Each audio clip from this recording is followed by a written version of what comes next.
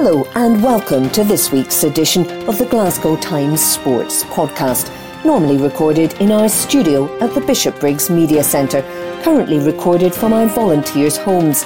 To keep in touch with us, use our social media platforms, Facebook, Instagram and Twitter, which are all at Q and Review. That's CUEANDREVIEW. Or get in touch via information@qandreview.com. That's information@CUEANDREVIEW.com. Please like and share our podcast and give us any constructive feedback. Evening Time Sport, March 29. Celtic starlet Dembele set for Ivory Coast call-up. Report by David Irvin. Celtic starlet Karamoko Dembele is set to be called up to the Ivory Coast national team. Reports last week claimed the attacker was identified as a possible star for the African national team amid representation wrangling between Scotland and England. The 19-year-old has appeared at youth level for Scotland and England, having been born in South London but growing up in Glasgow, but could now change his allegiance to the Ivory Coast. He is eligible to play for the country through his parents, who were both born there. Now, Football Scotland claims Dembele met with Patrice Baumel, the Côte d'Ivoire boss, in London this week over a call-up. They report that Dembele and brother Sariki, who plays for Bournemouth, met with the national team manager and the FA representatives. It is claimed Dembele could be in line for a full international cap in the Ivory Coast's next set of fixtures. The news comes as Dembele's club future remains in doubt, with his current deal at Celtic expiring in the summer. Quizzed on the contract situation, Ange Postecoglou said previously, "With all those things, it is kind of a two-way thing, and that will depend on Karamoko himself and where he sees his future, and we will sit down at the appropriate time with him and sort of try and map out what's best for him and what he thinks is best for him, and we'll come to a decision." Report by David Irvin. Evening Time Sport, March 29. Hockey ace Fiona Burnett desperate to get in on Sister Act. Report by Graham McPherson. Fiona Burnett wouldn't be the first person to want what their sister has got, but typical sibling envy does not usually extend to Olympic medals. The 25-year-old has been part of the Scotland hockey setup for the past 8 years, but only recently was welcomed into the full-time Great Britain squad at the start of the cycle for the Paris Games in 2024. Few were prouder than Burnett when big sister Anna won silver in the NACRA 17 sailing event at last year's delayed Tokyo Olympics, a rich reward for all her endeavour on the water.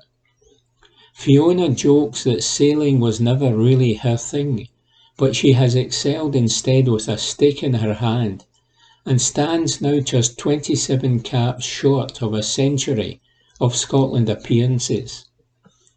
Having only just joined the Great Britain squad, Burnett doesn't want to get too far ahead of herself too soon, but the possibility of emulating Anna by claiming Olympic silverware in 2 years' time is something that holds significant appeal. She reveals, "I wish I had been able to get to Tokyo to watch Anna, but unfortunately we couldn't because of the restrictions. But we were watching from home every single day at the crack of dawn. That was really incredible, and it's had quite a big impact on me. I started to think, well, if Anna can go and win an Olympic medal, then maybe I can too. It was a really proud moment to see her do that. I've got a lot of sporting role models in the family, but Anna is the main one as a full-time athlete. It really helps to have someone to speak to who understands what's required, and she's great at giving out advice and supporting me. Growing up in Shandon on the Clyde coast, the Burnett sisters never had to travel far to spend time in the water, but Anna enjoyed it more than Fiona. Explained the younger sister, I did do a bit of sailing, as that's my dad's passion, so he wanted us all to get into it. So I think he was a bit upset that I didn't take to it as much as we would have liked. With the cold water and the weather we have in Scotland, I just didn't find it that enjoyable. I quit that one quite early on, but he had Anna at least. Fiona hasn't done too badly herself on the hockey front, as she assimilates herself with life as part of the Great Britain camp. She reveals, when I got my first Scotland call-up 8 years ago, playing for Great Britain was probably in the back of my mind at the time, but in recent years, not really so much. I have been very happy playing for Scotland, and also having my job and other things to focus on. I didn't really think it was on the cards for me. I've been enjoying my hockey a lot over the last few years, and I think I've been playing better as a result. But this opportunity still came out of the blue. We're on the Paris cycle now, so it's going to be a massive couple of years for the squad. It's in the back of my head that we're all gearing towards the Olympics in 2 years' time. Obviously, I have just joined the squad, and I'm just starting out, so I'm very much just finding my feet. I don't want to get too far ahead of myself at this point, but it's definitely something to think about. Burnett is also still doing her day job in the Westminster Parliament in international relations, helping to facilitate bilateral relations between UK parliamentarians and their equivalent in the Asia-Pacific region, as she explains. The other side of her role centres on climate change, and she was proud to have attended COP26 in Glasgow to learn more about how athletes can use their platform to push the message. She adds, I loved being at COP. That was probably the most interesting thing I've been able to do while working in Westminster. It's something I'm really passionate about, so to be able to go to COP and bring parliamentarians from all around the world together was pretty special. I have joined an organisation called Eco Athletes that came off the back of the sport at COP event. Their whole mantra is about collecting a global network of athletes who all want to make a difference and push for action on climate change. That's something I'm really interested in doing. Being involved in the Great Britain setup now gives me a bit more of a platform to push for change, and I think a lot of athletes are interested in getting involved in that. And I think it's important to speak out about the things that you feel passionately about.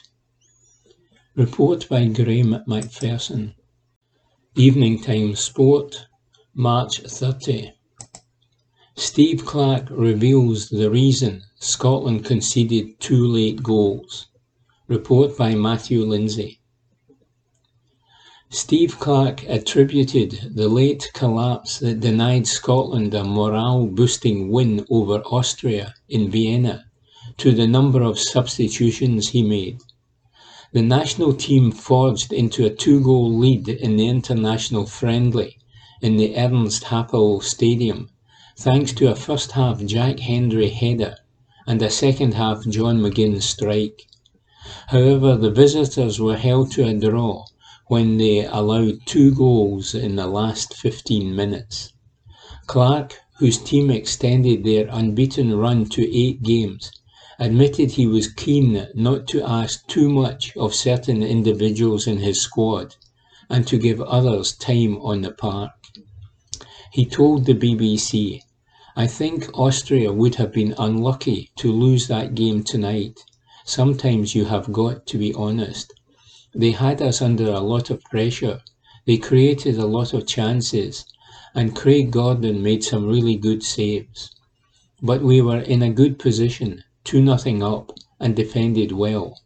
We got in front in the first half and had some good chances on the counter-attack we could maybe have capitalised on. We got the goal and led at half-time. We got the second goal, but immediately after that I made 3 changes. It took us a wee bit of time to find our feet after that. The reason for that is it's a friendly game, and you're looking to protect some players and bring some players to the pitch. It was just a consequence of that we probably conceded the 2 later goals. The Qatar 2022 draw will be held on Friday, but Clark stressed his focus is on the Path A playoff semi-final against Ukraine. He said, "We have still got 2 big steps to make to get to Qatar. There will be an outside interest because we have a possibility to be involved in the World Cup finals in November, and hopefully we are. But we will consider it a little bit more clearly as and when we get there." Report by Matthew Lindsay. Evening Times Sport, March 30. Lewis Ferguson beaming with pride after making full Scotland debut. Report by Darren Johnston. Lewis Ferguson admits he was beaming with pride after making his full Scotland debut in the entertaining 2-2 draw with Austria. The Aberdeen midfielder played for 77 minutes in Vienna after previously making 2 cameo appearances from the bench in last September's World Cup qualifying clashes with Denmark and the Austrians.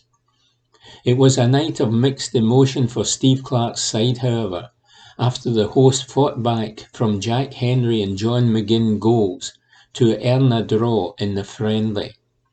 Ferguson said, "I was delighted, so proud to represent my country. To start a game is so much better, just delighted and as proud as I can be. It was just in the afternoon of the game I found out when we had our meeting, and I had been looking forward to it ever since the gaffer let us know. I was obviously delighted to start the game. We played pretty well in the first half. We were a wee bit sloppy at times, and it's disappointing in the end to concede the equaliser, but overall pretty pleased." Ferguson insists the mood in the Scotland camp was as good as ever, especially with June's rearranged World Cup playoff semi-final clash with Ukraine to look forward to. He added, "It's been good. The boys like to get together. There's a real buzz about the place at the minute, and it's really positive. We're unbeaten in 9, and all the camps I've been involved in have been great. I think everybody likes coming away and working together and being together. It's a really tight group, and everyone gets on well, and I think everyone looks forward to getting away with the boys." A sizable Tartan Army support made their voices heard at the Ernst Happel Stadium, and Ferguson appreciated the baggy. Speaking to the Scottish FA, he said, "The fans were brilliant, as always, and you don't expect anything less. A big thanks to them, and hopefully they can continue to support us." Report by Darren Johnston. Evening Times Sport, March 30. Celtic's Hatate handed Japanese debut. Report by David Irvin. Celtic star Ryo Hatate has made his debut for Japan in the 1-1 draw with Vietnam. The midfielder started the match in the middle of the park for the Samurai Blue. The Japanese national side have already qualified for the World Cup later this year, but had the remaining fixture to play in the qualifying stage. It offered a chance for rotation in the squad, and Hatate was one of those brought into the starting side. But he was taken off at half-time, with Japan trailing by a goal at the break. However, in a boost for Celtic, Hatate was removed for tactical reasons and not through injury. He was replaced by striker Ito at the break. It means the midfielder should be well rested ahead of the clash against Rangers on Sunday, even though he faces the long journey back to Glasgow from Tokyo. Report by David Irvin. Evening Times Sport, March 30. Rugby. The 2022 Six Nations was exciting, but will be remembered for wrong reasons, says Martin Hannon. The 2022 Guinness Six Nations tournament will be remembered for many things, from the brilliance of France to the incredible Italian victory over Wales, from Scotland beating England and then underachieving, plus Ireland's hugely deserved Triple Crown. Sadly, however, I feel that an otherwise exciting and memorable tournament will be recalled in future years as a turning point of the wrong kind, when law changes and tactical kicking transform the way this professional sport is going to be played, and not for the better. Sure, there was much excitement in the tournament, but there was a deficit of quality play and a surfeit of safety-first kicking. Rugby union used to be a relatively simple game, but watching matches with people who are not students of the sport was a bit of a revelation for me. Hardly anyone else in the room knew about the laws, and certainly not the law changes. It was therefore very difficult for them to follow the play, and just as an example, one fellow watcher expressed astonishment when Dan Biggar achieved his brilliant 50-22 kick against France. But he kicked it out, so why are Wales getting the throw in, was the gist of the comment, and I had to agree that it seemed perverse. Borrowed from rugby league, I remain deeply unconvinced by the whole 50-22 project, but World Rugby will persevere with it, and so there has been a subtle but important alteration to the way rugby will be played in the future. There will be even more kicking, and there's already too much of it in the modern game. I am not the only one who is also ticked off by the new goal line dropout laws. I just can't understand why a goal line dropout is given to the defending side when the attacking side is held up over the line, and I am happy to cite the opinion of the best referee in rugby history, Nigel Owens, in support of my view that World Rugby should have a look again at this new law. Owens said in an interview with rugbypass.com, "You are actually rewarding defence rather than attack. In the past, the benefit of the doubt would go with the attack because it encouraged the attack in a game rather than a defence. And I'm also seeing a little more kicking creeping in where teams are kicking long. Instead of dropping out from the 22 to restart, you're now dropping out from your own goal line. The other team catches the ball on halfway and they kick it back, and we don't see any quick dropouts taken anymore. That was a skill in itself, an exciting part of the game, and you don't see dropout 22s now, where teams are competing for the ball. In the past, when you dropped out a 22, your team's forwards would compete for the ball, and you could win it back. You don't have that with the goal line dropout anymore. It's just a kick long now, and the opposition team kicks it back. In the beginning, I thought it was a good idea, that this could open up the game, but I'm just not seeing it. It has not helped the game, and it's de-powering the scrum as well, with fewer 5-metre scrums. I don't think that law is working. Could not have put it better myself, Nigel. At least when he was refereeing, Nigel didn't make up things on the spot.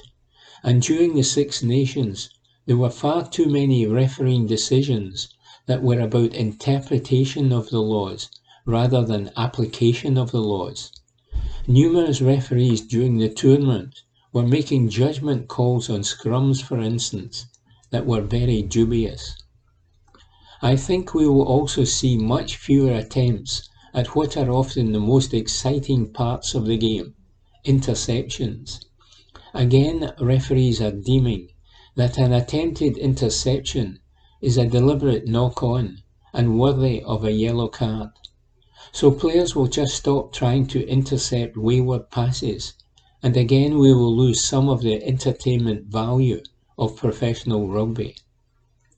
I have no problem with other law changes in recent years, but the 2022 Six Nations showed that rugby has become too complicated and moved away from its original concepts. For instance, why was there so much kicking? It's used tactically to clear the lines and hopefully put the opposition under pressure, but frankly it's ruining the game. As one of my coaches back in the day used to say, if God had wanted us to kick the rugby ball, he would have made it round. Near endless kicking, scrums that take too long to form, referees not applying the laws correctly, and players who still don't get it that thuggery is no longer part of rugby. All of these things made the Six Nations a tough watch at times. That's why I send a KISS, K-I-S-S, to the lawmakers. Keep it simple, stupid. Report by Martin Hannon. Evening Time Sport, March 31. Swing guru Goff backs latest Scottish champion. Report by Nick Roger. To paraphrase the lyrics of hot chocolate singer Errol Brown, it started with a miss, never thought it would come to this. Now what is this scribe havering on about this time? I hear you chorus. Well, let Jamie Goff, the man who has helped Ewan Ferguson become Scotland's latest tour champion, explain. Reflected Goff.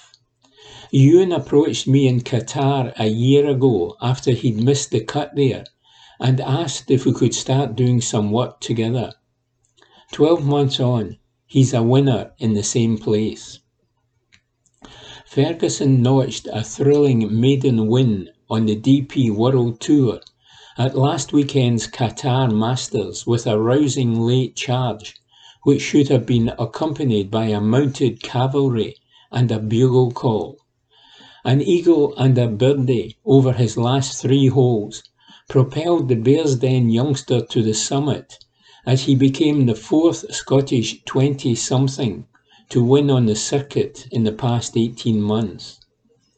For Goff, the part Scottish, part Swedish, part South African swing guru, it was the 24th Tour victory by a player in his coaching stable and his second of 2022 after New Zealander Ryan Fox's success in Ras Al Khaimah last month. Ferguson's win, of course, was particularly sweet as it arrived just a few weeks after the 25-year-old had surrendered a 4-shot advantage on the final day of the Kenya Open. Throw in a dose of the coronavirus earlier in the campaign, and the Tour rookie's rise to prominence has been far from plain sailing. It's all part of the education in this school of hard knocks. Said Goff, the younger brother of former Dundee United, Rangers and Scotland defender Richard. To bounce back from COVID and what happened in Kenya, especially for a rookie on the circuit, has been hugely impressive, and he has shown great resilience. The Tour is a very tough place. If you have any weaknesses in your game, they get exposed very quickly. People thought Ewan may have been further along with his development than some of the other Scots who won before him. But golfers mature at different times on the Tour. He's only 25. In the time we have worked together, he's become more of a complete player. He understands his swing better. He's a great driver of the ball, and his distance control has improved greatly in the last year. Tour life is a marathon, not a sprint. You just have to be patient and focus on getting better at your craft. If you do that, you'll have a long career. Having joined young compatriots Robert McIntyre, Grant Forrest and Callum Hill as recent first-time winners at the top table, golf knows the upwardly mobile Ferguson will not be one to rest on any laurels. He won't be a one-hit wonder, added the 56-year-old, who is in the process of relocating from South Africa to Pittenweem in Fife. He'll be a very good player for a long time. You don't want to tempt fate, but I'd back him to win again this year and get into the top 100 in the world. We sat down and mapped out small goals at the start of the year, but with a win, he's knocked these out of the park. Ferguson's win arrived in just his 37th start on the DP World Tour. Another of golf's clients, the Scottish veteran David Drysdale, has played 552 events and is still chasing that elusive victory. At the end of the 2021 season, Drysdale held on to the final Tour card in a nail-nibbling finale so tense it should have been nominated for a BAFTA. As a coach, it's always a roller coaster, added Goff, of the wildly fluctuating fortunes that his varied bunch of players experience throughout the golfing year. You live and die with every shot of every round. The elation you get with one of your boys winning can be tempered by someone else missing the cut. They are my team. You worry about all of them. David may not have won yet, but keeping his card for 15 years and playing over 500 events is a hell of an achievement in itself. People do not realize just what an achievement that is, because the standard is exceptional, and it keeps getting better. I am sure Ewan and the other young Scottish lads would be delighted if they were still out on tour in 20 years. Long may they reign, says Nick Rodger. Evening Time Sport, March 31. Matt O'Reilly sets sights on Denmark's senior squad. Report by Graham McGarry. Celtic midfielder Matt O'Reilly has set his sights on breaking into the senior Denmark squad after making his debut for the Danish under-21s against Belgium on Tuesday night. O'Reilly came on with 20 minutes to go in the 1-1 draw against the Belgians, and despite passing up a couple of opportunities to score the winner, he impressed manager Jesper Sørensen and the Danish media with his performance. It was a night the Celtic man says he will never forget, as he immediately set his sights on making more memories by earning a place in the full international squad. O'Reilly said, "My debut was nice. I might have been a little nervous before the match, but when I came in, it was just a normal football match. I also had some good chances where I could have scored a goal with a little luck. I think Belgium was a bit lucky because we actually played really well. We also had some great chances in the last 20 minutes, so it is a little annoying that we did not win, but it was still a good performance. It was my first match, so I will definitely have to take the jersey home and hang it in my room. It's something I'll remember all my life. I am only 21 years old, so maybe there will be another A national team match, which I can also look back on. O'Reilly has been trying to converse with his teammates in their native tongue in order to fit into the squad quickly, and conducted his post-match media duties in Danish to underline his commitment to the country of his mother's birth. He said, "It was cool to hear the national anthem. There were probably not that many at the stadium, but it was still good. Maybe one day I can do it in a bigger stadium. It would be totally wild." I also sang along to the national anthem. There are probably some things that I do not know perfectly, so it's also something I have to learn. At least I'm trying.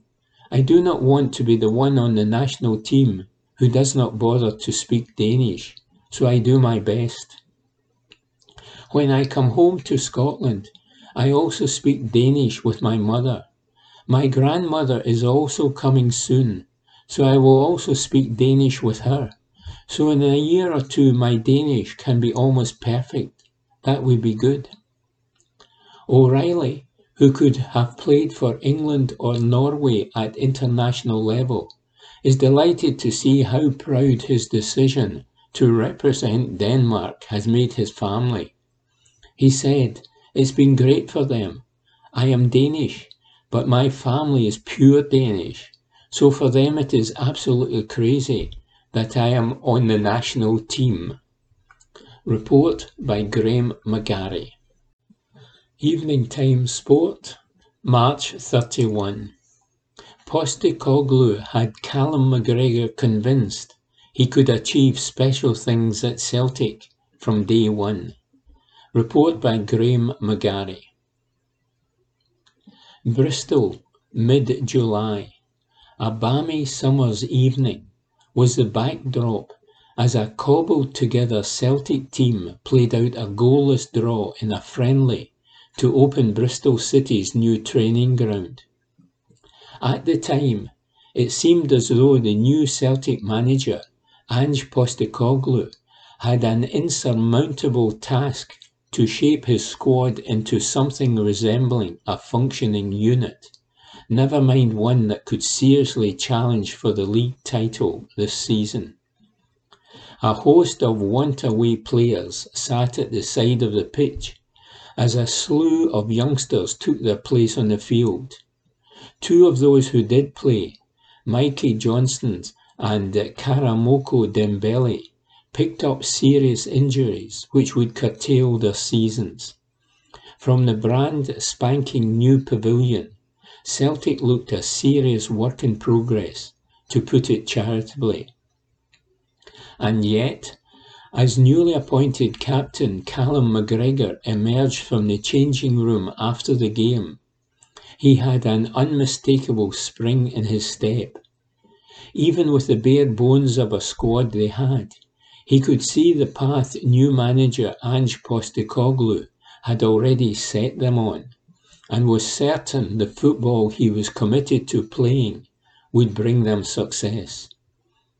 The only question was whether they could recruit and integrate the volume of quality players required to carry out his game plan, a question that Postecoglou managed to address by the end of that summer window and answer emphatically by the end of January.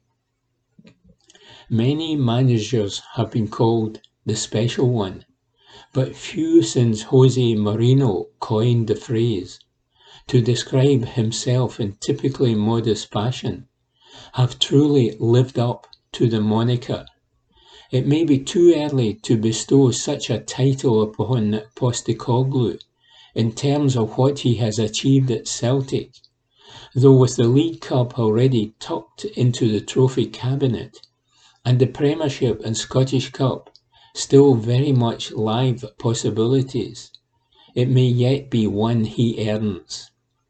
Inside the club, though, It was evident there may well be something brewing from the very first time Postecoglou opened his mouth. McGregor knew it even before that night in Bristol. Reflecting on those early impressions of his new manager, McGregor was asked when he first thought Postecoglou might be able to achieve something special at the club. McGregor replied, "When we first met him, you could see his ideas and you could see what he was trying to do. He always spoke about wanting us to play a certain style. He wouldn't change, and we had to adapt and get to that level very quickly. You could see it in him straight away that he was desperate to do well, and he had the credentials to do well. When you get your recruitment spot on as well, then that helps, because then you've got good players that can come in and play that style of football. From pretty early on in the season, maybe the Dundee game at home where we scored 6 and played pretty well that day, you could start to see the cogs coming together. All the way through, even when we had little dips, you could still see that the structure was there, and you could still see the idea was there. It's been pretty positive right from day one. Results may not have been positive right from the outset, but they didn't take long in catching up to the performances, with supporters lapping up the attacking brand of high-intensity football served up by their new manager. McGregor has played in many Celtic teams before that have been easy on the eye, and he rates Postecoglou's Celtic up there with any of them when it comes to the aesthetically pleasing nature of their football. He continued, "The level of football we have played has been very, very high, and certainly right up there with some of the most attractive football that we've played, certainly what I've played at this club as well. It just leaves us in a good place, and the beauty of it is that the manager is asking us if we can get even better, keep improving our football. He's not going to let us rest on what we've achieved so far. We're going to keep pushing and keep trying to get better. He says it all the time, that every game is an opportunity to get even better and show even more." A concept that seemed a million miles away back in July was that of healthy competition for starting places in the Celtic starting 11. But the level of debate among fans on Postecoglou's strongest team for the trip to Ibrox on Sunday is indicative of the strength and depth that is now at his disposal. McGregor said, "When you speak to the manager, that is the type of squad that he wants. He wants competition for places, 2 or 3 players for every position that could start the game. When you make changes, you are bringing on guys of the same quality, if not even better. That's the type of squad he wanted to build when he came in, and credit to him, he's done it in a really short space of time. What that then does for the players is that it makes us super sharp, because we all know we have to play well to get into the team, and that just drives the whole standard of the thing. We just keep going, keep working hard, and keep trying to get better. If they can do that, then perhaps a truly special season is in the offing after all," says Graham McGarry. Evening Times Sport, March 31. Qatar World Cup pots confirmed by FIFA. Report by Ewan Payton. The World Cup may be several months away, and with the season run-in now upon us after the first international break of the year, Qatar 2022 is probably quite far from everyone's minds. However, the draw for the first Winter World Cup will take place tomorrow, Friday, April 1. While Scotland have yet to confirm their place at the major finals, Steve Clarke and company of course have a vested interest. With outstanding playoff games against Ukraine and Wales still to be played, qualification for the tournament is very much on the cards. Work has still to be done though. But with the pots confirmed today by FIFA, in line with the latest world rankings, Scotland at least now know who potentially lies in waiting. Scotland will be placed in pot 4, along with Ukraine and Wales, whoever qualifies from the tie. There are a few other undecided spots, with the likes of New Zealand, Australia and the UAE still battling it out to make up the final 32 teams. But here are the confirmed pots from FIFA ahead of the big day in Doha. Pot 1, Qatar, Belgium, Brazil, France, Argentina, England, Spain and Portugal. Pot 2, Denmark, Holland, Germany, Mexico, USA, Switzerland, Croatia and Uruguay. Pot 3, Senegal, Iran, Japan, Morocco, Serbia, Poland, South Korea and Tunisia. Pot 4, Australia, UAE, Peru, New Zealand, Costa Rica. Scotland, Ukraine, Wales, Saudi Arabia, Ecuador, Ghana, Cameroon and Canada. Report by Ewan Payton.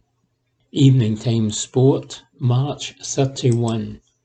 Rangers ace James Sands heading to World Cup with USA. Report by Ewan Payton. Rangers midfielder James Sands will be heading to the World Cup later this year. The on-loan New York City player was part of the USA team to secure the qualification for Qatar 22 last night. He was on the subs bench as the United States lost 2-0 to Costa Rica. However, due to their superior goal difference compared to the rivals, they reached the finals of the major tournament regardless. Sands took to his Instagram story to share a picture of the national team's post confirming their qualification. Greg Berhalter's side will return to the World Cup after an 8-year absence. Sands will be hoping his World Cup dream comes true if he's selected in the final squad for the tournament. Report by Ewan Payton. Evening Time Sport, April 1. Rangers keeper McGregor given exceptional tag ahead of Old Firm showdown. Report by Chris Jack. Greg Wild saw Alan McGregor produce a moment of Old Firm magic to keep Rangers in a tight title race more than a decade ago. And the former Ibrox winger is amazed to see the keeper still producing the goods as he aims to inspire the champions to a crucial victory over Celtic on Sunday. McGregor's memorable save from Georgios Samaras' penalty in April 2011 would earn Walter Smith's side a share of the spoils at Ibrox and give them the platform to go on and lift the silverware. Now the 40-year-old will have to be at his best once again this weekend as Celtic head across the city aiming to strike a defining blow in the race for the Premiership crown. McGregor has shown he is the man for the big occasion once again this term, and Wild has no doubt his former teammate will relish the derby battle once again with the title on the line. Wild told Time Sport, "When Giggsy saved that penalty, That changed the whole dynamic of the season and gave Rangers the impetus in the title run-in. It was a massive save. Even now, Grigsby is still saving penalties. Just look at him against Red Star Belgrade. He has been exceptional for Rangers over a number of years, and at the age of 40, to still be playing at that level is incredible. I just can't believe how well he has done, especially in the big games like Celtic or Red Star. He saved the penalty at Ibrox and made so many over the tie. At 40, he still has that flexibility, and to be at that level is incredible.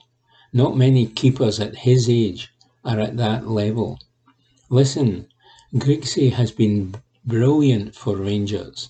He has come in for some criticism at times when he has made mistakes, but he is a big character for Rangers, and he just does what he does. He is one of the best.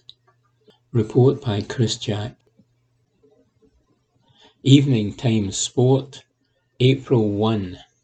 Braga boss set for Old Firm spying mission. Report by Chris Jack.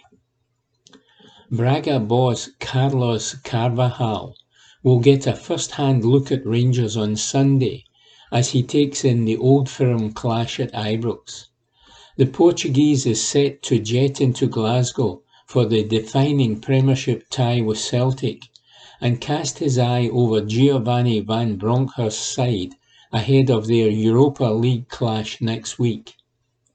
Braga are in Primeira Liga action tonight as they host third-place Benfica and look to consolidate their European place in the top flight this term. Carvalhal will then turn his attentions to the quarter-final showdown with Rangers as Braga aim to set up a last four meeting with RB Leipzig or Atalanta. And the former Sheffield Wednesday and Swansea boss will be in the stand to get a closer look at the champions as Van Bronckhorst's side bid to keep their title dreams alive. The visit of Celtic kicks off a huge month for Rangers that will also see them face an Old Firm semi in the Scottish Cup and make the trip to Parkhead on league duties. The coming weeks will determine if the Light Blues are able to continue competing on three fronts as they attempt to write their name in the Ibrox history books.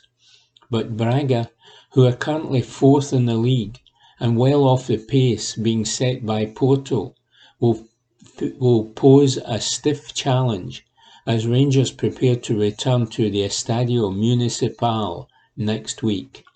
Report by Christopher Jack. Evening Times Sport, April 1. Club 1872 react to Rangers' decision to back out of Sydney Super Cup clash. Report by Aidan Smith. Supporter group Club 1872 have welcomed the news that Rangers will not be participating in the Sydney Super Cup.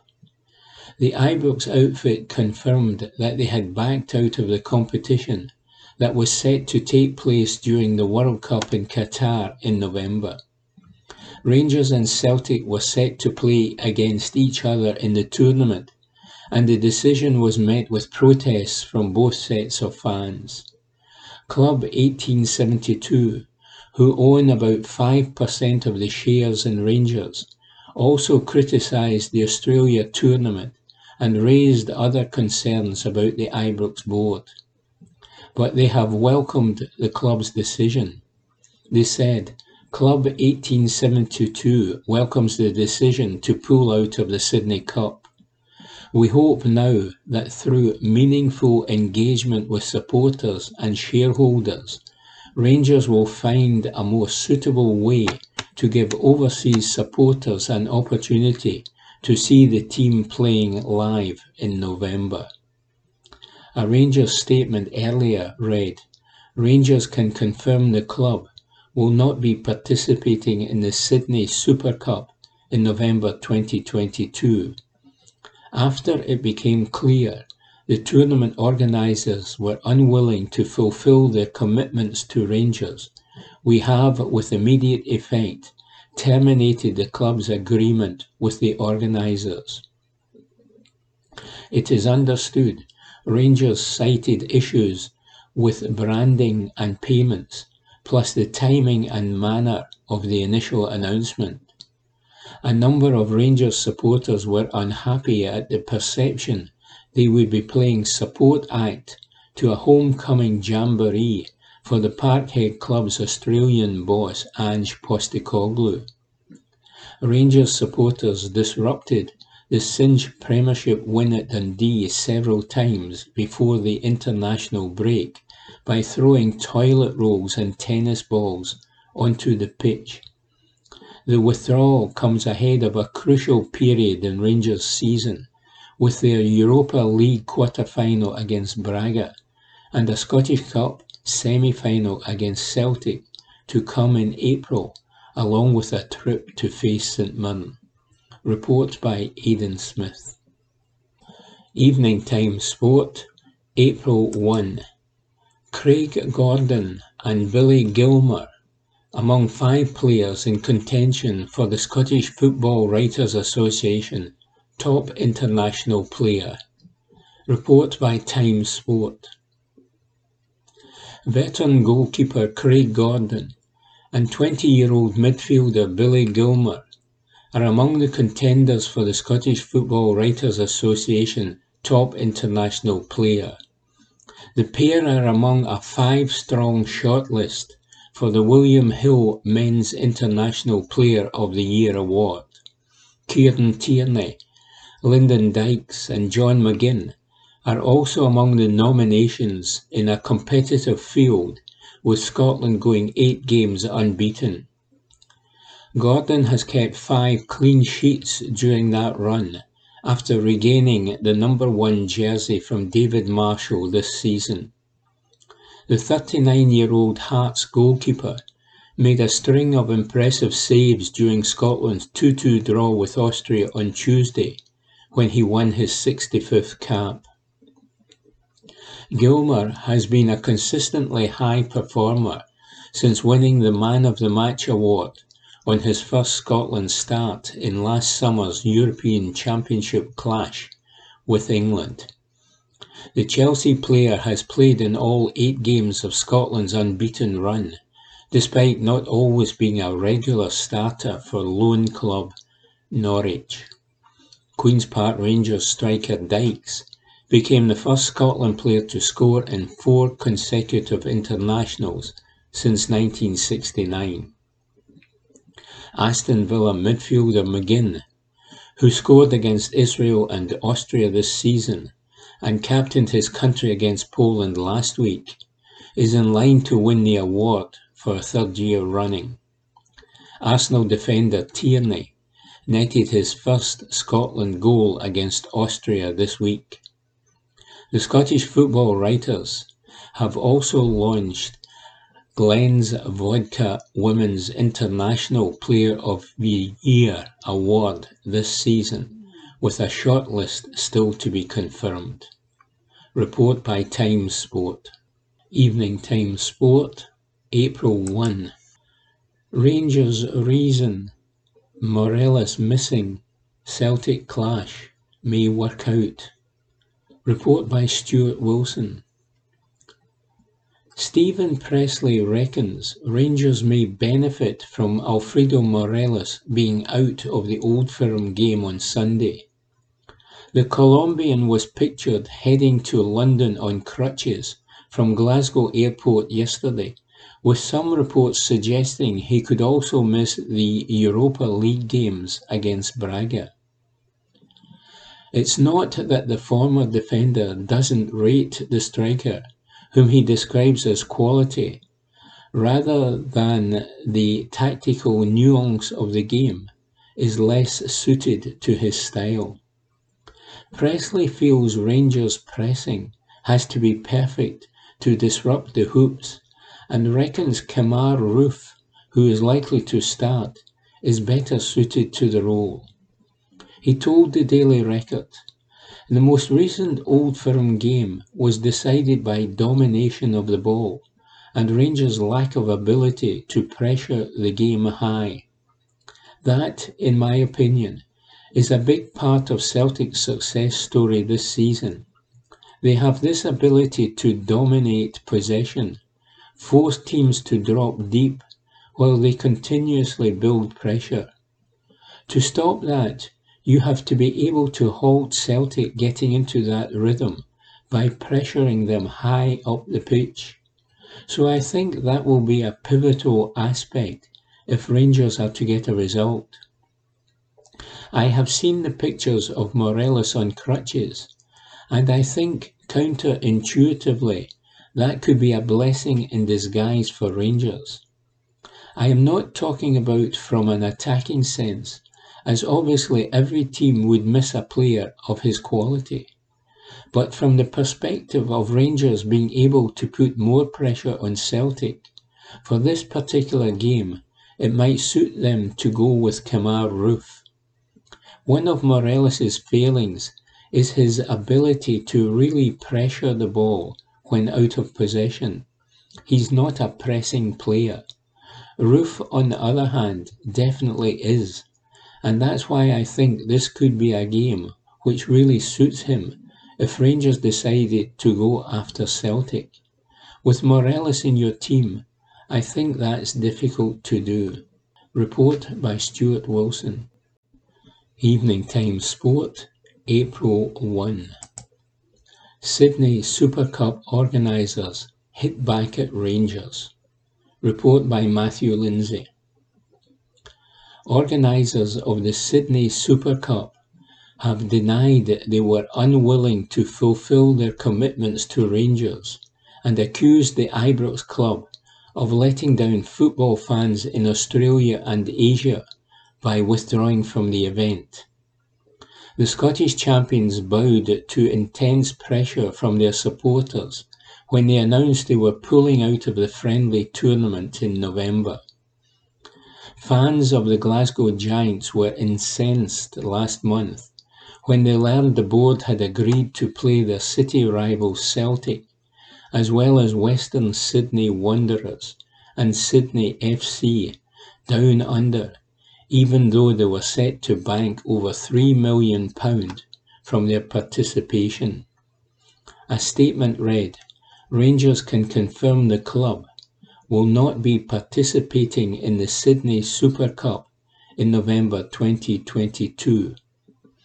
After it became clear the tournament organisers were unwilling to fulfil their commitments to Rangers, we have, with immediate effect, terminated the club's agreement with the organisers." But co-promoters TEG Sport and Left Field have hit back at Rangers and disputed their claim that they had been unwilling to fulfil their commitments, and they revealed amid reports they could take legal action against Rangers and hit the Glasgow Giants with a 7-figure bill. They will hold talks before deciding on their next step. A joint TEG Sport and Left Field Live statement read, "We were disappointed to wake up this morning to Rangers FC's statement that it will not be participating in the Sydney Super Cup. The Rangers board committed to these matches following extensive negotiations over 8 months, seemingly in response to negative fan reaction. They have pulled out of their contracted commitment. We have worked closely with all stakeholders to bring this exciting event to Sydney, and we refute any suggestion that we were unwilling to fulfil our commitments to Rangers. We have acted in good faith and have put the event on sale with a great response from fans here. In changing their minds, the Rangers board has let down many fans in Australia and the Asian region. We will now consult with our stakeholders before determining our response." Evening Times Sport, April 1. World Cup draw offers possibilities and perspective. Report by Chris Jack. It could only be us. The name will be in the draw, but the place in the competition has not yet been secured for Scotland. If there is a hard way of doing things, if there is an unusual route to reach the destination, it was almost written in the stars that it would be Scotland who would be in that situation. It is, of course, one that is not of our own making. There should be no quibbles or contention, and if Steve Clarke's side ultimately miss out on Qatar 2022 to Ukraine, then there would be no more fitting recipient of the final World Cup berth. Time will tell whether that matter will be settled on the pitch or on a conference call. Once politicians and power brokers have had their say and made their moves, those that govern football will be left in the almost impossible position of deciding the fate of Ukraine in a sporting sense. Those conversations are for another day. This evening, the name of Ukraine will be in the draw for Qatar, and the potential route back to normality, whenever that arrives, in terms of their international aspirations, will become slightly clearer. 3 places in the finals are still up for grabs, and the ties between Costa Rica and New Zealand and the UAE or Australia and Peru will take place in June. That is when Clarke's side are set to face Ukraine and then take on Wales for the last European spot available. It is unusual for all the finalists not to be known before a ball is drawn, but the impact of the COVID pandemic is still taking a toll on the international game. The 2 intercontinental finals will be played in Qatar, having been moved from their initial dates and venues in March. If Scotland are indeed able to face and overcome Ukraine at the same time, the meeting with Wales that lies in wait will be a blockbuster event. History could be made by a squad who have already ended a 2-decade-long wait to see the saltire fly amongst the finest names in the game. Should Scotland eventually book their ticket to Qatar, they will do so as one of the lowest seeded teams, and a Clarke's side will be in pot 4 when the draw is made this evening. Scotland may not have been accustomed to being in draws for quite some time, but the format of the competition will be familiar. 8 groups of 4 teams will be decided, but the match schedule will not automatically be configured. This, according to FIFA, will allow scope to provide a more beneficial kick-off time for audiences at home, and supporters will have to wait to discover what dates should be taken off as holiday time is saved for the tournament in November and December. The tournament hosts will take position A1 and be joined by the likes of England, Brazil, Spain and Argentina. There will be no place in pot 1 for Germany or the Netherlands, and the potential route out of the groups could be fraught for Scotland if they were to draw one of the heavy hitters from that section.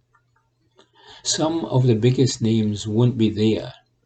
Italy will have to watch another finals from afar, following their defeat by North Macedonia, while Erling Haaland and Mo Salah will also miss out after Norway and Egypt failed to qualify. The same fate could yet befall Scotland. If it does, then the Tartan Army will once again have to settle for a seat on the couch rather than one on the plane to a major finals. Having come so far, it would be painful to fall at this stage. If matches with Ukraine and Wales had been outlined at the start of the qualification process, Clark would surely have fancied his chances of following up a place at the European Championships with a dream trip to the World Cup. Some things are tough though, more important than the game.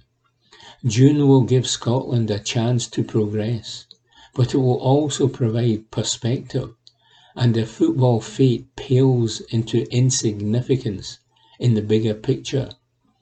The future cannot be predicted. Once the draw is made, Scotland will at least have a little more clarity on what lies ahead, says Chris Jack. Evening Time Sport, April 4. Callum McGregor, on moment he dragged Celtic out of early Rangers storm. Report by Graham McGarry. Amid the din and the chaos of Ibrox, with Rangers rampant and already a goal to the good within the opening few minutes, Celtic desperately needed someone to step up and settle their nerves, someone who could reach inside themselves and pull them out of the hole they seemed to be fast disappearing into. In that moment, when they needed their captain, Callum McGregor stood up to the plate and then some. McGregor gathered the ball inside the Rangers' half, got his head down and drove directly at their defence, wriggling through 3 challenges and doggedly forcing the ball into the area. A couple of shots later, and a spill from home goalkeeper Alan McGregor, and the ball was in the Rangers' net. Suddenly, Ibrox was silenced, save for the 700 or so delirious Celtic supporters shoehorned into the far corner of the stadium, and from that point on, the visitors never looked back. With that run, McGregor had not only dragged his team up the pitch, back into this match, and helped them to seize the momentum in the game, he had almost dragged them over the finishing line in the title race.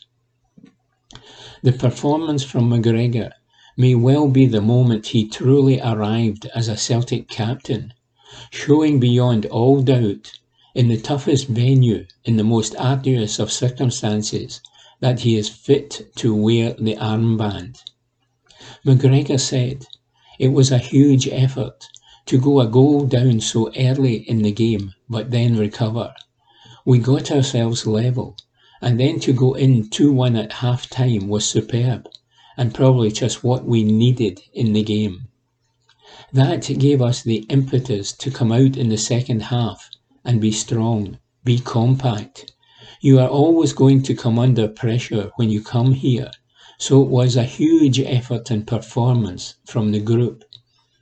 There is obviously the chaos that is going on when we lost the early goal, and we tried to rely on our principles and our team shape to get us through that. That's been a feature of the game. We get it wide and we bounce it inside, and it just seemed to be on that point to go and drive. We got it in the box and square it, and we got the goal, which is great. I think the most important thing was to rely on the principles of the team when there are difficult moments. We understand our roles and what the manager wants, and we have to go and deliver it. It was good to get through that first little phase of the game and then get ourselves level, and we had a bit more comfort in the game. In the second half we had real good resilience to get through it. It's my first win here as captain. It's superb, and I've got to thank the lads for that. It was a real team effort. Everyone came together, running hard for each other, making blocks, making tackles, everything. So it was a real team performance, and that shows everyone is together in there. It was brilliant for the fans to get back in. We just wish there were more of them, but hopefully we've sent them home happy and the millions watching around the world. They certainly achieved that, and if they can keep their heads in the final 6 games of the season, then they will deliver a league title that had seemed a hugely unlikely prospect at the start of the season, from the outside at least. There were many who felt this may be a transition season for Celtic, as new manager Ange Postecoglou performed major surgery on his squad over the summer, a theory that looked to be being borne out as they lost 3 of their first 6 Premiership matches. They have managed to turn that notion on its head though, with this win giving them a 6-point lead at the top of the table, and a 15-goal advantage too, with just those handful of games still to navigate. McGregor says he knew early on in pre-season that this group of Celtic players could win the league, and he has now urged them to stay humble in order to make good on his prediction. He said, "It's obviously been a huge effort, a huge turnaround for the club, and from the manager and the players who have come in. But I said it from day one, when I saw this group of players come in and train. I knew very quickly that it wasn't a transition for us. We wanted to win. The players were hungry to win. The manager is super hungry, and those are the demands he puts on the group. We just seem to be getting better, and we are facing more challenges together as a group. And I think when you do that, you give yourselves a really good base for the season. That's where we are just now, but we understand there's still a lot of football to be played. We don't come off it. We come back in tomorrow. We work hard, and we look forward to the weekend as well. I think we have got good guys in there anyway that are not even thinking about getting carried away at all. We'll come in tomorrow, recover, and look to the weekend. That will be another challenge. The manager will put the same demands on us as he did today. I think that's the beauty with this group of players. They are just so hungry to win and do well. And when you have that every day, it stands you in good stead." Report by Graham McGarry. Evening Times Sport, April 4. Postecoglou provides Celtic injury update. Report by Aidan Smith. Ange Postecoglou has provided an injury update on both Matt O'Riley and Greg Taylor following yesterday's victory over Rangers. Taylor was on from the start, but limped off after 71 minutes and was replaced by Anthony Ralston. O'Riley came on for Tom Rogic just after the hour mark, but was then replaced on 76 minutes after picking up a knock in a strong 50-50 challenge.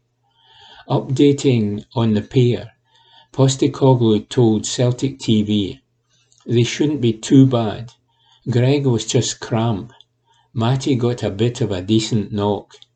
He probably could have soldiered on, but the game being as it is, and we've got a bench now that can make a difference, we thought we would take him off and just protect him." Postecoglou also hailed his players' character after their 2-1 comeback win over Rangers took them 6 points clear at the top of the Cinch Premiership. He beamed, "I am really proud of the players. It was a proper derby. Both teams were at it, and they obviously got off to a great start and the crowd was up for it. To come back from that and show the resilience we did, we played ourselves back into the game and got ahead. Then the character in the second half to defend as we did. Like I said, I'm really proud. This group of players just really believes in what we're trying to create here. I thought when we needed to, we found the football to get us back into the game." Report by Aidan Smith. Evening Times Sport, April 4. Chris Sutton warns Celtic that title is not yet won. Report by Aidan Smith. Chris Sutton has warned Celtic that the title race is not over, despite the Hoops moving 6 points clear of Rangers. Ange Postecoglou's side delivered a 2-1 victory at Ibrox as Tom Rogic and Cameron Carter-Vickers cancelled out an early Aaron Ramsey strike. Sutton was impressed with Celtic's display, but he insists there's still a lot of football to be played in the race for the title. He explained in the Daily Record, "Only a fool will say it is over. It's not easy to win a championship, especially the first, as it would be for a lot of the Celtic squad. Crucially, no one inside the camp will think it is done. The manager and skipper simply will not allow that to happen. You saw them and heard them after the last Rangers game, saying that nothing had been achieved after the 3-0 win, and that's the same here. There are still 18 points up for grab, and Celtic are going to have to keep their foot on the pedal. Rangers could go to Celtic Park after the split and win. They are a good side, and they are capable of doing so. However, it just felt like there was something pivotal about this victory for Celtic. The way they went to the home of their rivals and recovered from a shocking start to win the game and cope with everything that was thrown their way speaks volumes." Report by Aidan Smith. Evening Time Sport, April 4. Chris Commons slams Rangers support over bottle throwing. Report by Ewan Payton. Former Celtic star Chris Commons has slammed the Rangers fans who lobbed bottles onto the Ibrox pitch yesterday. He has urged the Light Blues to dig out those responsible, as he insisted that some of their fans cannot behave when at games. The game finished 2-1 to Celtic, thanks to goals from Tom Rogic and Cameron Carter-Vickers. The result fired at Commons' old side 6 points clear at the summit of the Premiership, with only 6 games left. It was certainly a hammer blow to Rangers' hopes of retaining the title. However, the headline news in the aftermath of the game was the shards of broken glass found on the pitch right after half-time. On top of this, a Celtic staff member required stitches after being struck by a missile, and Commons was disgusted by what he saw. He wrote in the Daily Mail, "Those missiles which pelted Joe Hart's penalty box and a Celtic member of staff were quite obviously thrown from sections of the stadia housing home supporters. Rangers have simply got to find the culprits and ban them for life. Seriously, what sort of idiot goes to a football match and thinks it's a good idea to throw bottles onto the pitch? I am not convinced a glass bottle would actually smash on a grass pitch unless it was thrown from a truly extraordinary height. So unless it shattered off a goalpost, you've got to consider the possibility that someone has gone to Ibrox yesterday with a broken glass bottle in their pocket with the intention of throwing the shards onto the pitch. Rangers fans cannot behave themselves at the best of times. They went down to Manchester in 2008 for the UEFA Cup final and caused mayhem. Then after winning the title last year, they turned George Square into a riot zone. And these were supposed to be the good times. Rangers fans have a chip on their shoulders from the financial meltdown of 2012. They are very quick to play the victim card and seem to think the rest of the football world owes them a favour, or that they can get away with blue murder and do whatever they please without any consequence. Now, admittedly, it would be wrong to tar them all with the same brush. A couple of my closest friends are Rangers fans, and we have great banter together. It's all good-natured knockabout stuff. But there is another element to a section of the Rangers support who are frankly a disgrace. They have absolutely no class whatsoever. You could also see quite clearly on the TV cameras that Celtic winger Jota was having coins thrown at him as he went to take a corner. In the interest of balance, Let me be clear on this. Celtic have their own issues in this area. The Green Brigade have stained the club's reputation at various points in recent years. But for someone to intentionally throw a bottle or broken glass onto a football pitch, come on, that's surely a new low. That's actually worse than what we saw at George Square last year. It is now up to Rangers to engage with police to ensure the culprits never again set foot inside a football stadium. Report by Ewan Payton. Evening Times Sport, April 4. Several glass bottles found in Rangers End in aftermath of Celtic clash. Report from Times Sport. Several glass bottles were recovered following yesterday's Old Firm derby at Ibrox between Rangers and Celtic. It is believed that the shocking number of drinks bottles was spotted in a Rangers home section of the stadium. The game finished 2-1 to Celtic, with Tom Rogic and Cameron Carter-Vickers cancelling out Aaron Ramsey's early strike. But while there were plenty of talking points from the game itself, crowd incidents stole the headlines. Shards of glass were discovered on the pitch before the restart after half-time, as Joe Hart alerted referee Willie Collum. After the game, it was revealed that a member of the backroom staff at Celtic had been struck by a bottle thrown in his direction as he required stitches from medical staff. Pictures in the aftermath of the game highlighted the sheer number of bottles uncovered from the Broomloan stand at the ground. A mixture of Buckfast and vodka half bottles could be seen lined up on an advertising wall.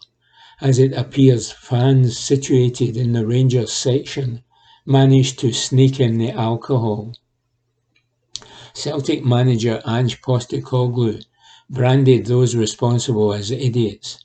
He said, "He was on the way in. I think he is okay. He had a couple of stitches. It is disappointing because this is a game that gets beamed around the world and it stands on its own. You had two teams going at it in first and second spot, and you don't need a couple of idiots spoiling it." Report by Times Sport. Evening Times Sport, April 4. Scottish Premier Football League address Rangers bottle incidents. Report by Ewan Payton. The SPFL have issued their response to yesterday's events at Ibrox in the derby clash between Rangers and Celtic. League chiefs are urging supporters to contact Police Scotland after a number of crowd-related incidents at the game. Broken glass was thrown from the Copeland Road end of the stadium onto the pitch before the restart of the game at half-time, as Celtic keeper Joe Hart alerted referee Willie Collum and his officials to the situation. Health and safety staff cleared the shards from his goalmouth as the second half was delayed by around 5 minutes. It was also found after the game that a Celtic member of staff required stitches following a head wound from a bottle being thrown. Police are investigating both incidents, and it has been confirmed as both Ange Postecoglou and Giovanni Van Bronckhorst condemned the unsavoury scenes at Ibrox. Now the SPFL say fans who witnessed either incident should get in contact with police in order to help with finding those responsible. An SPFL spokesman said, "We await the match delegates' report, and we would urge any fans with information about these incidents to contact the police." Postecoglou said post-match, "It is disappointing because this is a game that gets beamed around the world and it stands on its own. You had two teams going at it in first and second spot, and you don't need a couple of idiots spoiling it." Report by Ewan Payton. Evening Times Sport, April 4. Tiger Woods to make game time decision on Masters participation. Tiger Woods has announced he will practice at Augusta before deciding whether to compete at next week's Masters. Woods has not played in a top-level event since being involved in a horrific car crash in February 2021. The 15-time major champion required surgery on open fractures to his lower right leg and further injuries to his foot and ankle following the single vehicle accident in Los Angeles. Woods said on his personal Twitter account, "I will be heading up to Augusta to continue my preparation and practice. It will be a game-time decision on whether I compete." Woods was included in the pre-tournament press conference schedule. He is due to talk to the media on Tuesday. His potential participation at the Masters, the first major tournament of 2022, has been the talk of the golfing world. The 46-year-old American, who feared shortly after the accident that his right leg would have to be amputated, competed in the PNC Championship with son Charlie in December. But Woods was allowed to use a cart in the 36-hole event and could opt not to hit some shots due to the scramble format. He said in February that he could walk on a treadmill all day, but had a long way to go before being fit enough to tackle a course with the undulations of Augusta. And that was this week's Glasgow Times Sport podcast, normally recorded in our studio at the Bishopbriggs Media Centre, currently recorded from our volunteers' homes with the publisher's kind permission. Thanks for listening.